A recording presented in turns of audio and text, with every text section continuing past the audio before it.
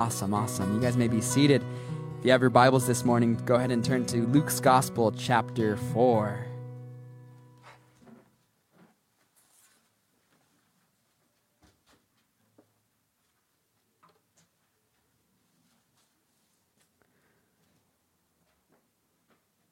Awesome. I love that song, Waymaker, and I felt that after reading today's text this morning and studying for it, that it was fitting for the study today entitled The Mission of Jesus. We're going to take a look at the beginning now of Jesus' public ministry, how he is anointed and sent forth. If you guys recall, we've been going through the book of Luke, the Gospel of Luke, and over the last few weeks, we saw a progression in the account and in the story of Jesus. Remember, Jesus, he was growing as a child in the wisdom of the Lord. And then he began to, as a child, recognize that God, the great I Am, was his father. More so than his earthly father, Joseph. And then we witnessed when John the Baptist baptized Jesus there in the Jordan River. And we saw the Spirit descend like a dove, something similar to a dove, upon Jesus. And it was then when he was full now of the power of the Holy Spirit to begin his public ministry. And immediately after Jesus is filled with the Holy Spirit, the Spirit then leads him where? Into the wilderness. And into the wilderness he went and was tempted by Satan after fasting for 40 days. And he was hungry. And Satan would come to him and tempt him 3 times. And every time Jesus combated the temptation with the word of God. And then at the end of that trial, that testing, when Jesus came out true, without sin, the angels came and comforted Jesus. His strength was restored. And that's where we pick up now as he then leaves that wilderness to go back to the Galilee. So we begin with Luke chapter 4. Look at verse 14. It says, "Then Jesus returned in the power of the Spirit to Galilee, and news of him went out throughout all the surrounding region. And he taught in their synagogues, being glorified by all." So now he is returning in the Spirit. We just see this after he leaves the wilderness. If you're taking notes this morning, which I encourage you guys, bring a notepad, something to take notes on. But Jesus' ministry was a ministry of teaching, preaching, and healing. Teaching, preaching, and healing. You see this constantly. Jesus, going through the Galilee, we find out from Matthew's gospel a little bit about in depth on his beginning of the ministry. In Matthew chapter 4, verse 23 and 24, it reads this: "And Jesus went about all Galilee, teaching in their synagogues, preaching the gospel of the kingdom, and healing all kinds of sicknesses and all kinds of disease among the people.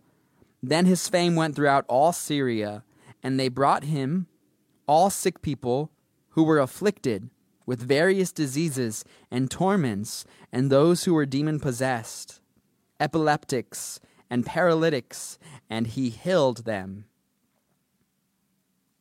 So first and foremost, teaching and preaching. This was Jesus' ministry.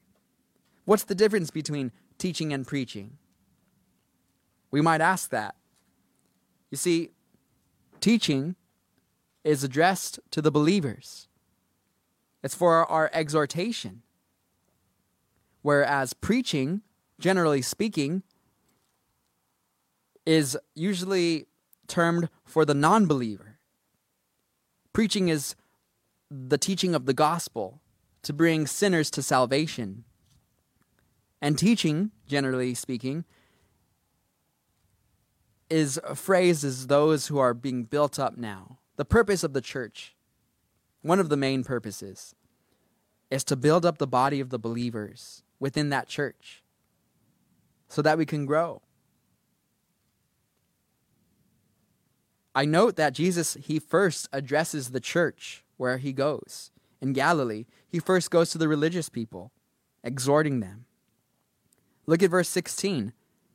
It says, "So he came then to Nazareth, where he had been brought up, and as his custom was, he went into the synagogue on the Sabbath day and stood up to read."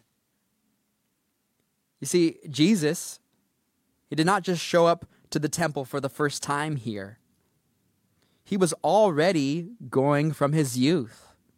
And it says, as we just read, and it was his custom to go every Sabbath. Now in Jewish culture, their Sabbath, it begins on Friday evening, sundown at 6 p.m. In biblical times, that's when they started their day. And it was considered the Sabbath on Friday evenings to Saturday evening to be that day of rest, where they would put aside work so that they could focus upon God till the next day at 6 p.m. again. I remember my dad taking us to Calvary Chapel, Golden Springs, twice on Sunday mornings. Twice on Sundays.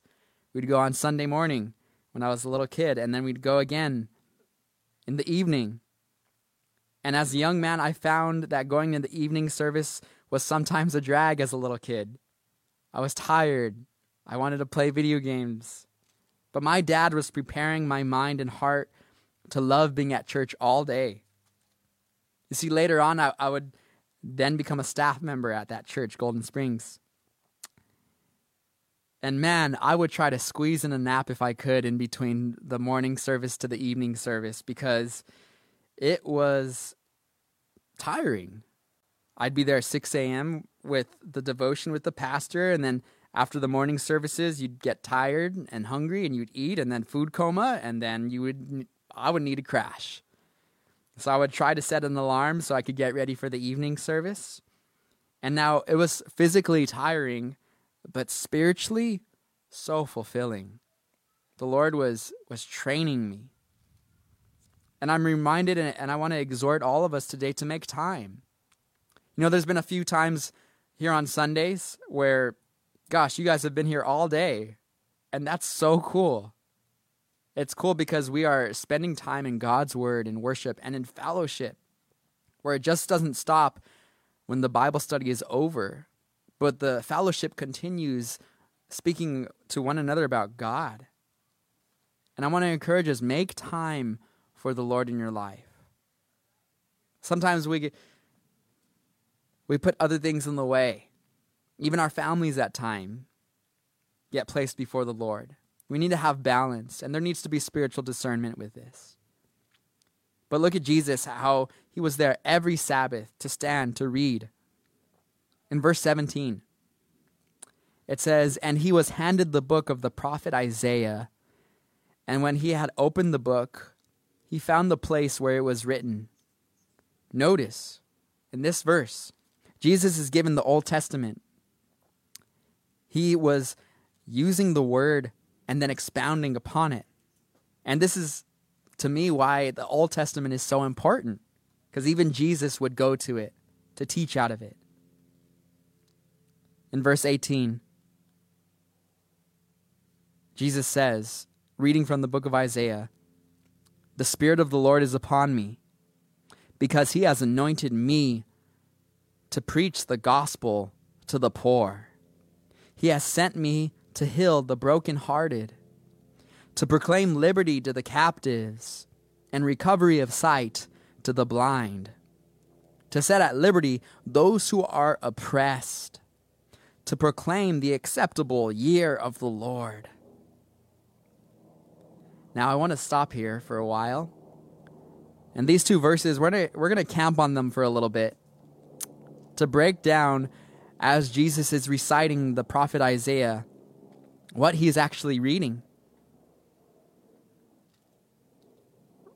To begin with, in Isaiah chapter 61, when it says in our Bibles, verse 18, it says, the Spirit is upon Jesus. The Spirit of the Lord is upon me. That is the upon experience of the Holy Spirit, where it's now moving through Jesus. Because he has anointed me. Now that word anointed, it literally means to rub or smear oil on, to set apart for a specific purpose. That's what the word anointed means. Perhaps you've heard in Christianese somebody say, oh, that person is anointed of the Lord. What do they really mean when they say that?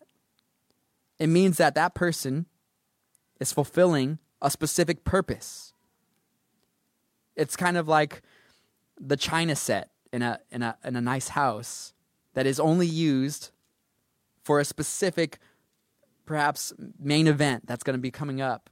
Besides that, everybody else, we just use paper plates to eat the pizza on a regular day. But then when the king is coming, we say, break out the china, clean it up, take off the dust off of it, because that china plates are used for a specific purpose. And in that same way, you all have a specific purpose that God has created you for. You guys are the anointed of the Lord. And I am not anointed to do what God has called you to do. Only you are.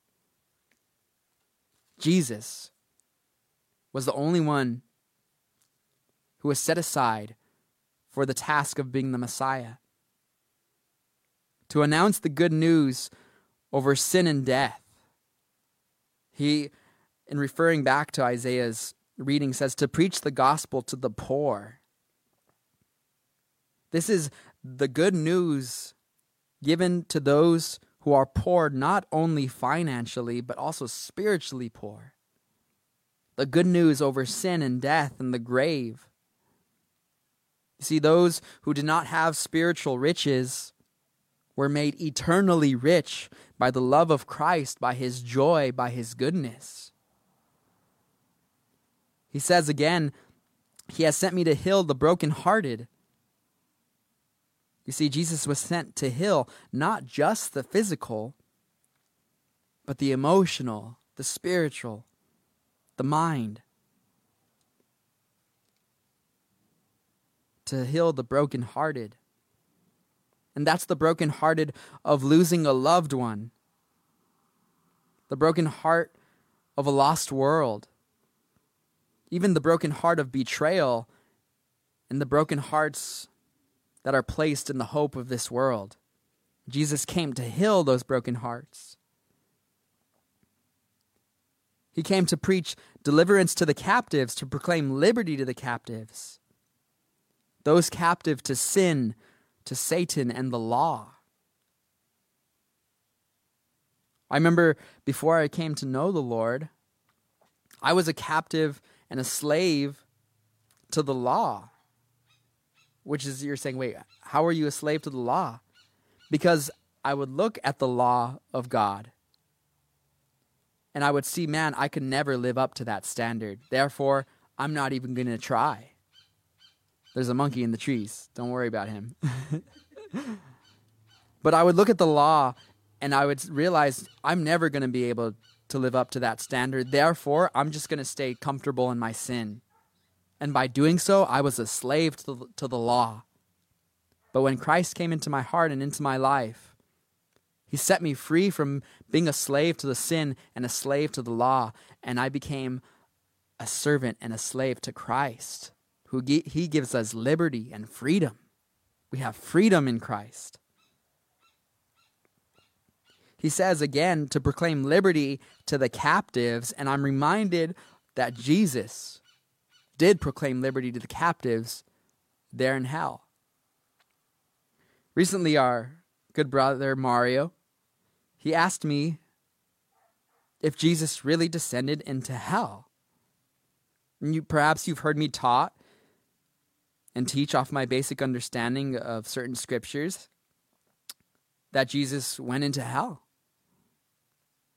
But I want to be theologically accurate as I explain this to you guys.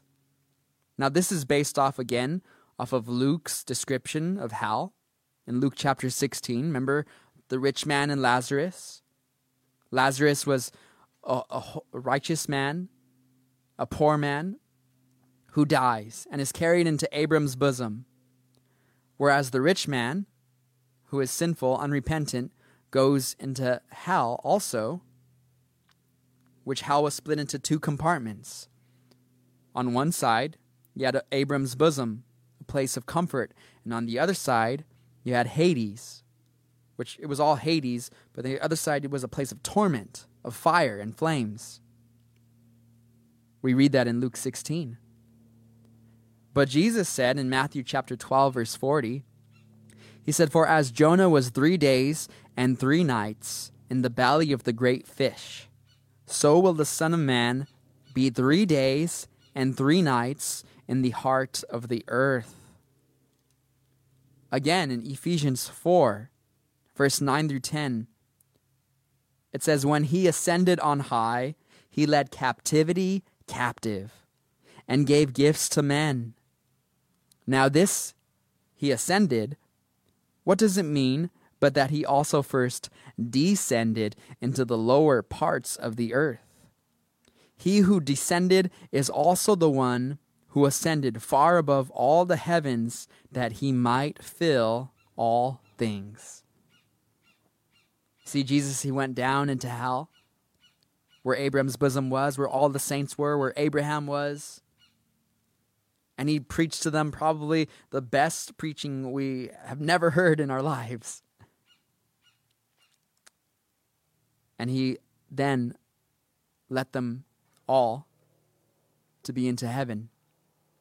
And then in 1 Peter chapter 3, verse 18 through 19, again we read, it says, "For Christ also suffered once for sins, the just for the unjust, that he might bring us to God, by whom we also he went and preached to the spirits in prison."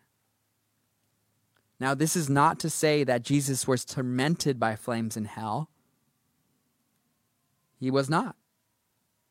But he descended into hell and would enter into the Hades compartment, paradise, Abram's bosom, where the saints awaited for the fulfillment of Jesus, for his mission to be complete, dying for the sins of the world and taking them to heaven with his heavenly Father. Now, as Jesus, again, back in Luke, is continuing this portion of Isaiah, at the end of the passage he's reading, he says, to bring recovery of sight to the blind. You see, part of Jesus' ministry was healing. And here on earth, I've seen God do miracles. Perhaps not as grand as others that we've heard of, but I remember once in a prayer group, this young woman had gallstones in her body. And we laid hands on her and prayed over her, and she was going to have to get them. They were looking at getting them surgically removed, and then she went back to get her MRI scans, and they were gone after we prayed over her, laid hands on her. And I just knew it was the Lord who just removed them. Through scriptures, we see Jesus, he healed, and God is glorified in these. People get saved. Yesterday, a friend of mine, his mother was battling with COVID and pneumonia. And I messaged him, and I let him know that I was praying for him and for his mother. And then he later responded, "She's in heaven, my brother. She went to be with the Lord at 12:55 p.m. Praise be to the Most High God. She has been made healed." It's like, wow. What an accurate and hopeful message. This young man who's just lost his mother knows that she's with her Heavenly Father, and she has been fully, completely healed. You know, sometimes we don't see that healing here on this earth, but when they enter into eternity, God fulfills his promise, giving them a new body without pain, without suffering.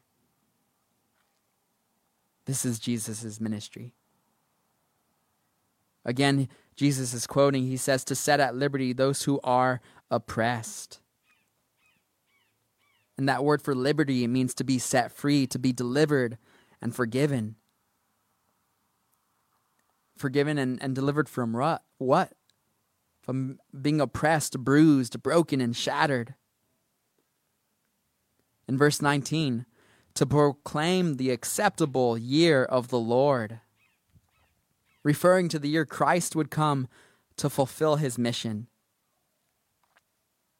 It says in verse 20, then he closed the book and gave it back to the attendant and sat down. And the eyes of all who were in the synagogue were fixed on him. And he began to say to them, today this scripture is fulfilled in your hearing.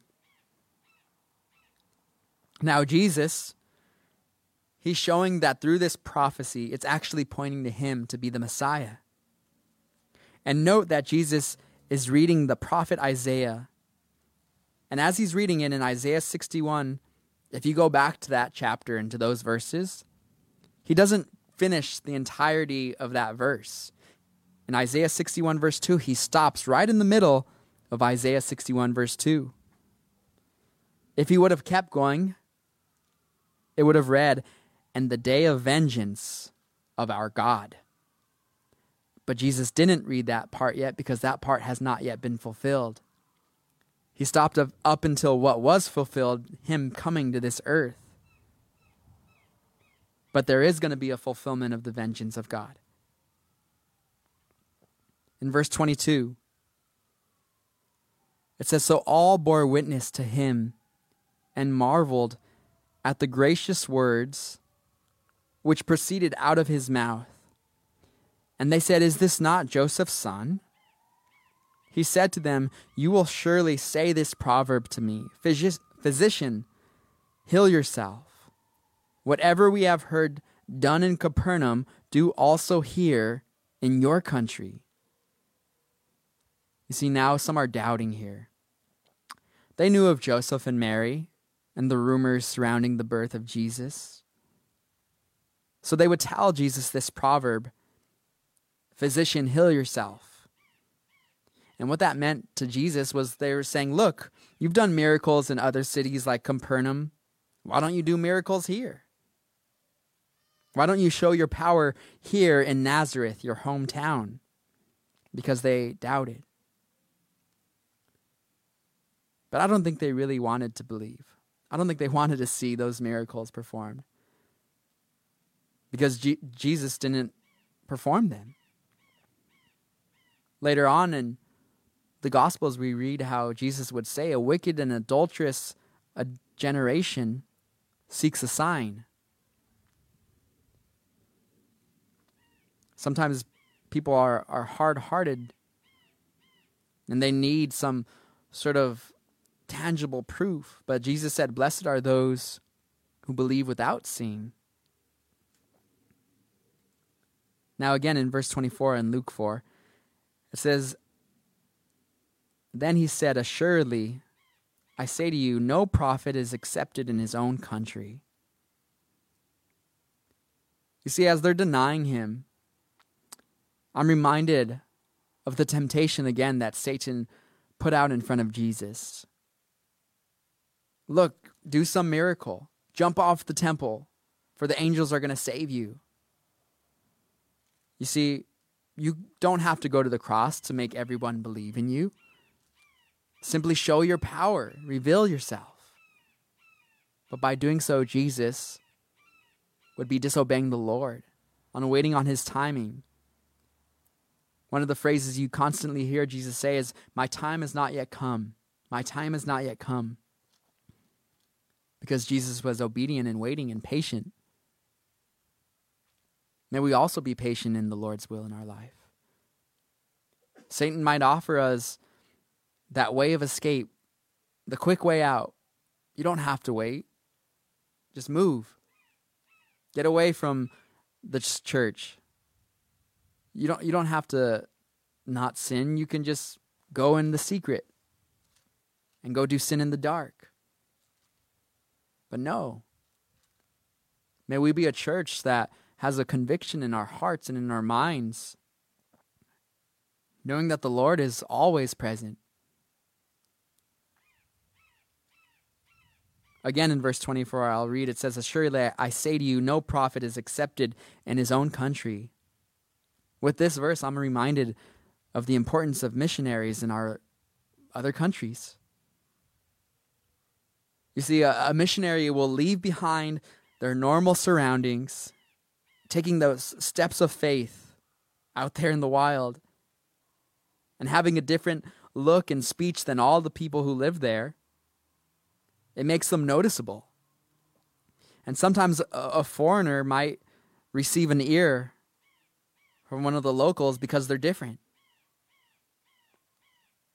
I have a friend named Angel who, while we were in Colombia, this guy's all tattooed up, by the way. He's from the neighborhood, you know? And because he spoke Spanish too, with an accent, I'm sure, but the Colombians gave him an ear. And he was used as an evangelist there in Colombia, and I was blessed to kind of come alongside and just pray alongside with him, because I couldn't speak the language as well as him. But we would walk up to these women in a quad, and he would begin talking with them. They'd share how they were lesbian, and then he would lead them to Christ right in front of my eyes, and I was just like, whoa. People repenting from sin. So there is a value in missions. Sometimes with our family, they get so comfortable with us that it's harder for them to hear when we try to talk to them about the Lord. Because they know our past, they know our upbringing. But may that not stop us. May we continue to live out the gospel through our lives. May that be the biggest witness as our lifestyle. Jesus said, "You will know that they are Christian by their love for one another." So how is it that people are going to get saved if we don't have love for one another? If we are arguing and bickering and allowing strife and discontentment to come into our hearts against our loved ones, I would encourage all of us this morning, when you're in those situations where somebody is coming against you, they feel that you've wronged them, or you feel wronged by them, with discernment, eat some humble pie. Why do you go to the courts, Paul would write? Why can't you discern and judge this with among yourselves? Allow the Holy Spirit to convict. Or why don't you just let yourself get cheated rather than making a bad witness for Christ? And that's not easy. I know it's not easy. When people argue against you and they don't see it your way and you see it one way and they see it another, it's hard. But that's where Jesus gave us that example of dying to self.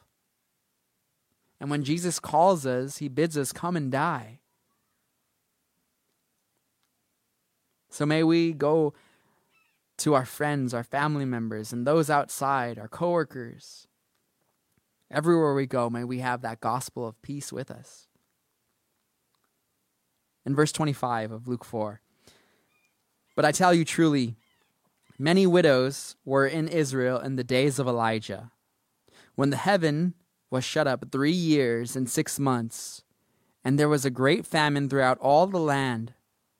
But to none of them was Elijah sent, except to Zarephath in the region of Sidon, to a woman who was a widow. And many lepers were in Israel in the time of Elisha the prophet, and none of them was cleansed except Naaman the Syrian. So now Jesus is bringing up two accounts to his Nazareth fellow members. And he tells them these two accounts in the Old Testament, and they're records of prophets being used in the life of people who were not Jews but Gentiles. Again, a Gentile is anybody who is not a Jew. So I think everyone in here is a Gentile this morning.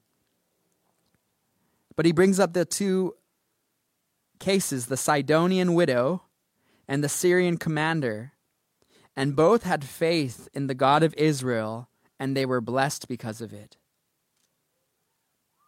So now, after reminding the Jews that these Gentiles received blessings from the Lord God, it says in verse 28, "So all those in the synagogue, when they heard these things, were filled with wrath, and rose up and thrust him out of the city, and they led him to the brow of the hill on which their city was built, that they might throw him down over the cliff."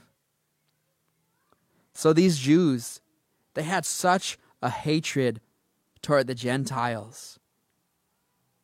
It was a commonly thought belief that the Gentiles were actually, their purpose in life was to kindle the flames of hell, which is not true. Even in Paul's time, when we went through the book of Acts, remember, every time Paul was preaching, as soon as he say that salvation has come to the Gentiles, the Jews would be like, "Blasphemy!" and they would rip their shirts open. And everywhere Paul went, it would either end up in riot or revival. And this is what we're seeing here in Jesus' time, the same thing. As soon as Jesus was saying, look, the Gentiles had the Lord blessing them, they were angry, filled with wrath, so much that they then tried to kill Jesus by taking him to the brow of this hill. They were going to throw him off. And I'm reminded, you see, that the closer that you get to Christ, the less you identify with race, with politics, the less you identify with all these different type of identities that we have here in this earth, and the more that you're going to identify with your spiritual and eternal maker, with God himself. In verse 30, "Then passing through the midst of them, he went his way." You see, his time had not yet come. Remember, he could have let them cast him down and then just revealed his true power, the same way Satan tempted him, but he didn't. In verse 31, "Then he went down to Capernaum, a city of Galilee, and was teaching them on the Sabbaths. And they were astonished at his teaching, for his word was with authority." Now, Capernaum, this is going to be, as we study the Gospels, Jesus' home base for ministry. Jesus would often go out and do ministry in various places there in Israel, but then he would go back to Capernaum constantly. And this was kind of like his home base. Now, Jesus taught, it said, with authority. You see, in their time, the other rabbis, they would constantly say, "Oh, this rabbi believes this." And they would say, "Oh, Rabbi so-and-so says this." But Jesus would say, "You have heard it said," what have you, to an eye for an eye, right? "But I say to you," Jesus says, "turn the other cheek." So he wouldn't refer to the other rabbis, but with authority, he would just teach the truth of God. And he could do that because he's Jesus. In verse 33, it says, "Now in the synagogue, there was a man who had a spirit of an unclean demon, and he cried out with a loud voice, saying, 'Let us alone. What have we to do with you, Jesus of Nazareth? Did you come to destroy us? I know who you are, the Holy One of God. Now, here in these verses, we have an example of how the spiritual warfare can include demonic possession. It's a real thing.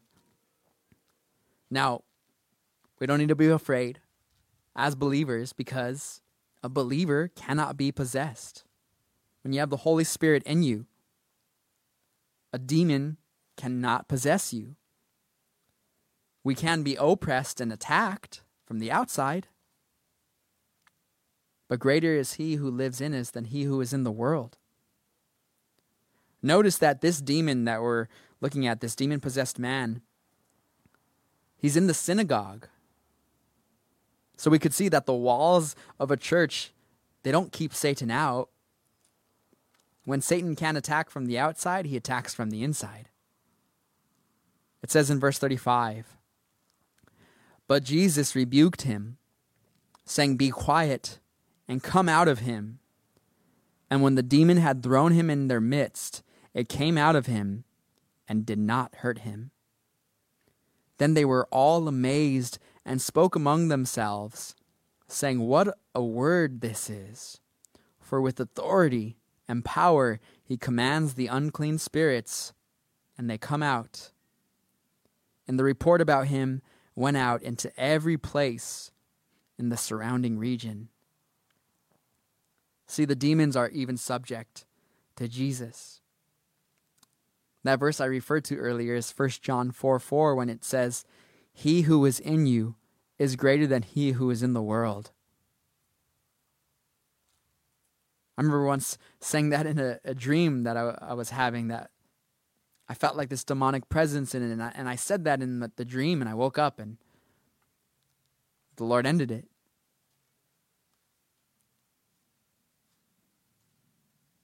It says in verse 38, "Now he arose from the synagogue and entered Simon's house. But Simon's wife's mother was sick with a high fever, and they made request of him concerning her." So here we see Simon. This is Simon Peter, the man we know as Peter. Notice he's married. It talks about his mother-in-law. Now, people sometimes like to think about Simon being married and how his wife was and how she was in ministry, but the Bible is silent on it. So we need to be careful not to put in the text something that's not there. Where the Bible is silent, we must be silent. In verse 39, "So he stood over her and rebuked the fever, and it left her. And immediately she arose and served them." So Peter's mother-in-law is healed by Jesus. And now remember, who's writing this? Luke. And what was Luke's occupation? He was a doctor.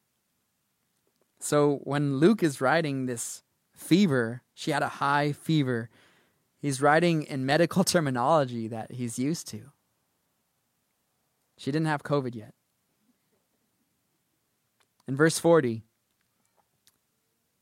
"When the sun was setting, all those who had any that were sick with various diseases brought them to him, and he laid his hands on every one of them and healed them. And demons also came out of many, crying out and saying, 'You are the Christ, the Son of God.' And he, rebuking them, did not allow them to speak, for they knew that he was the Christ." You see, throughout Scripture, Jesus has less than 10 accounts recorded dealing with demon possession over his 3-year ministry. Now, that's quite a bit more than I personally would ever like to experience. But it wasn't like he focused solely on demonic possession, was kicking down doors and casting demons out, going door to door, doing exorcisms. This was part of his ministry.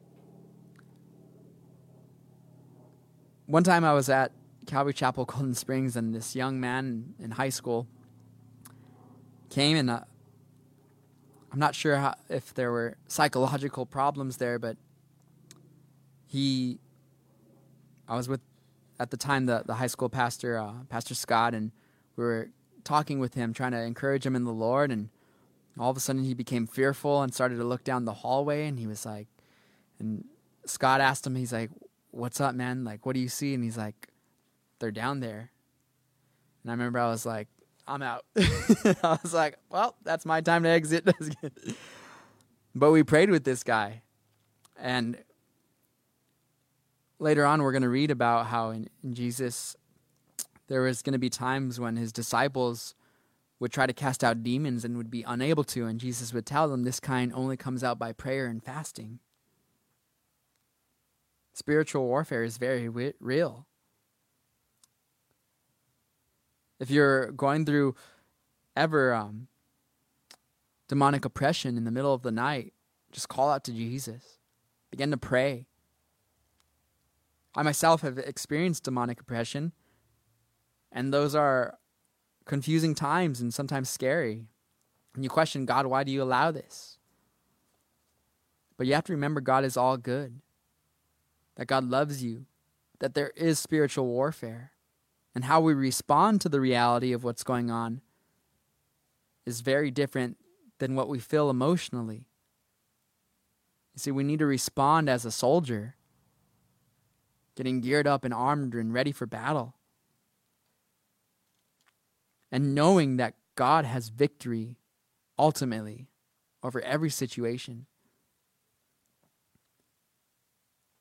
In verse 42, it says, "Now when it was day, he departed and went into a deserted place.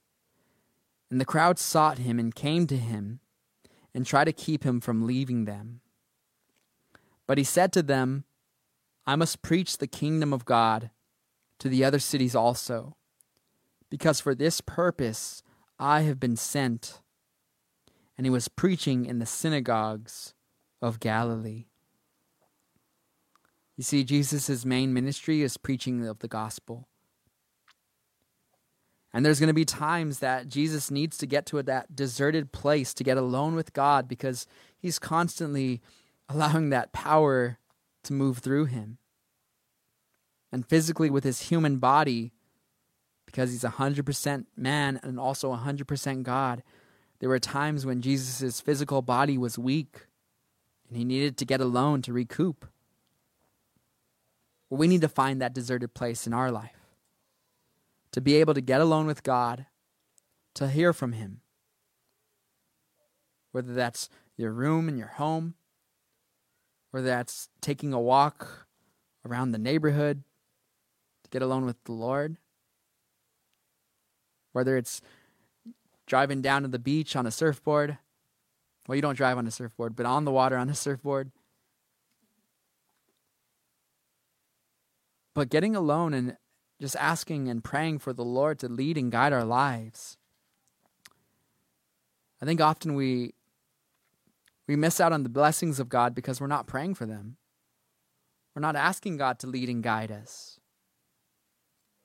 We're just in autopilot mode and what our physical mind and bodies can do and to help us get through this life, and we forget and we neglect that prayer life, that devotional time to get filled spiritually so that we can be abiding in Christ, living out our purpose-filled life.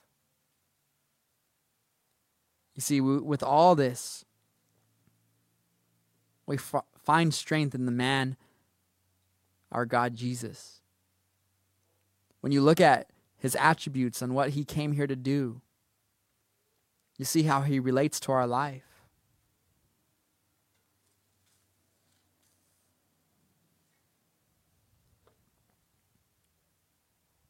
I want to read as I end this study again. The mission of Jesus. He said, "The Spirit of the Lord is upon me, because he has anointed me to preach the gospel to the poor. He has sent me to heal the brokenhearted, to proclaim liberty to the captives, and recovery of sight to the blind, to set at liberty those who are oppressed, to proclaim the acceptable year of the Lord. Let's pray. Heavenly Father, we come before you. We thank you for sending your Son, Jesus. Lord God, he is so wonderful to us. So we ask by your Holy Spirit, Father, if there's those who need healing, those who need to be set free, Father, do so. I pray, Father, for real commitments in our hearts and in our minds, not an emotional movement, but one that is lived out, life application and change. If this morning you need healing, you need the Holy Spirit to set you free from whatever is binding you or keeping you down or causing you to be oppressed, just raise your hand, and I want to pray that the Holy Spirit just give you that anointing. All right.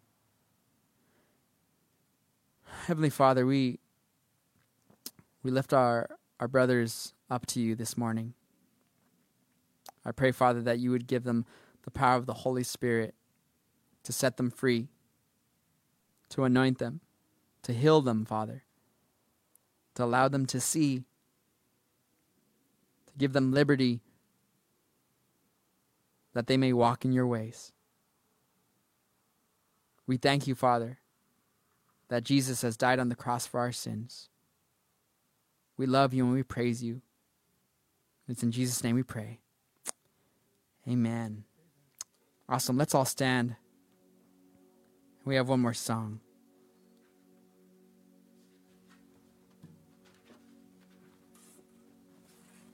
Let's do Waymaker.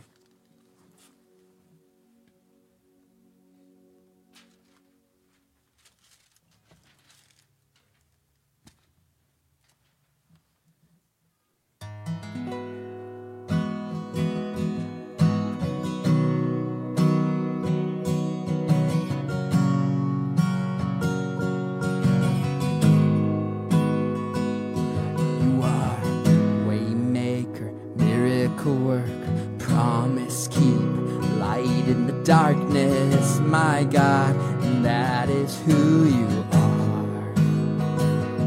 You are waymaker, miracle work, promise keep, light in the darkness, my God, and that is who you are. You are here, touching every heart. I worship you. Worship you. You are here, healing every heart. I worship you. I worship you. You are here, turning lives around. I worship you. I worship you. You are here, mending every heart. I worship you. I worship you. You are waymaker, miracle work, promise keep, light in the darkness, my God, that is who you are. You are waymaker, miracle work, promise keeper, light in the darkness, my God, and that is who you are. That is who you are. That is who you are. That is who you are. That is who you are. Even when I don't see it, you're working. Even when I don't feel it, you're working. You never stop working. You never stop working. Even when I don't see it, you're working. Even when I don't feel it, you're working. You never stop working. You never stop. You are waymaker, miracle worker, promise keeper, light in the darkness. My God, that is who you are. You are waymaker, miracle worker, promise keeper, light in the darkness. My God, that is who you are. You are waymaker, miracle worker, promise keeper, light in the darkness. My God, that is who you are. That is who you are. That is who you are. That is who you are. That is who you are. Be blessed this week. We love you guys. We'll see you online on Wednesday night. In Jesus' name.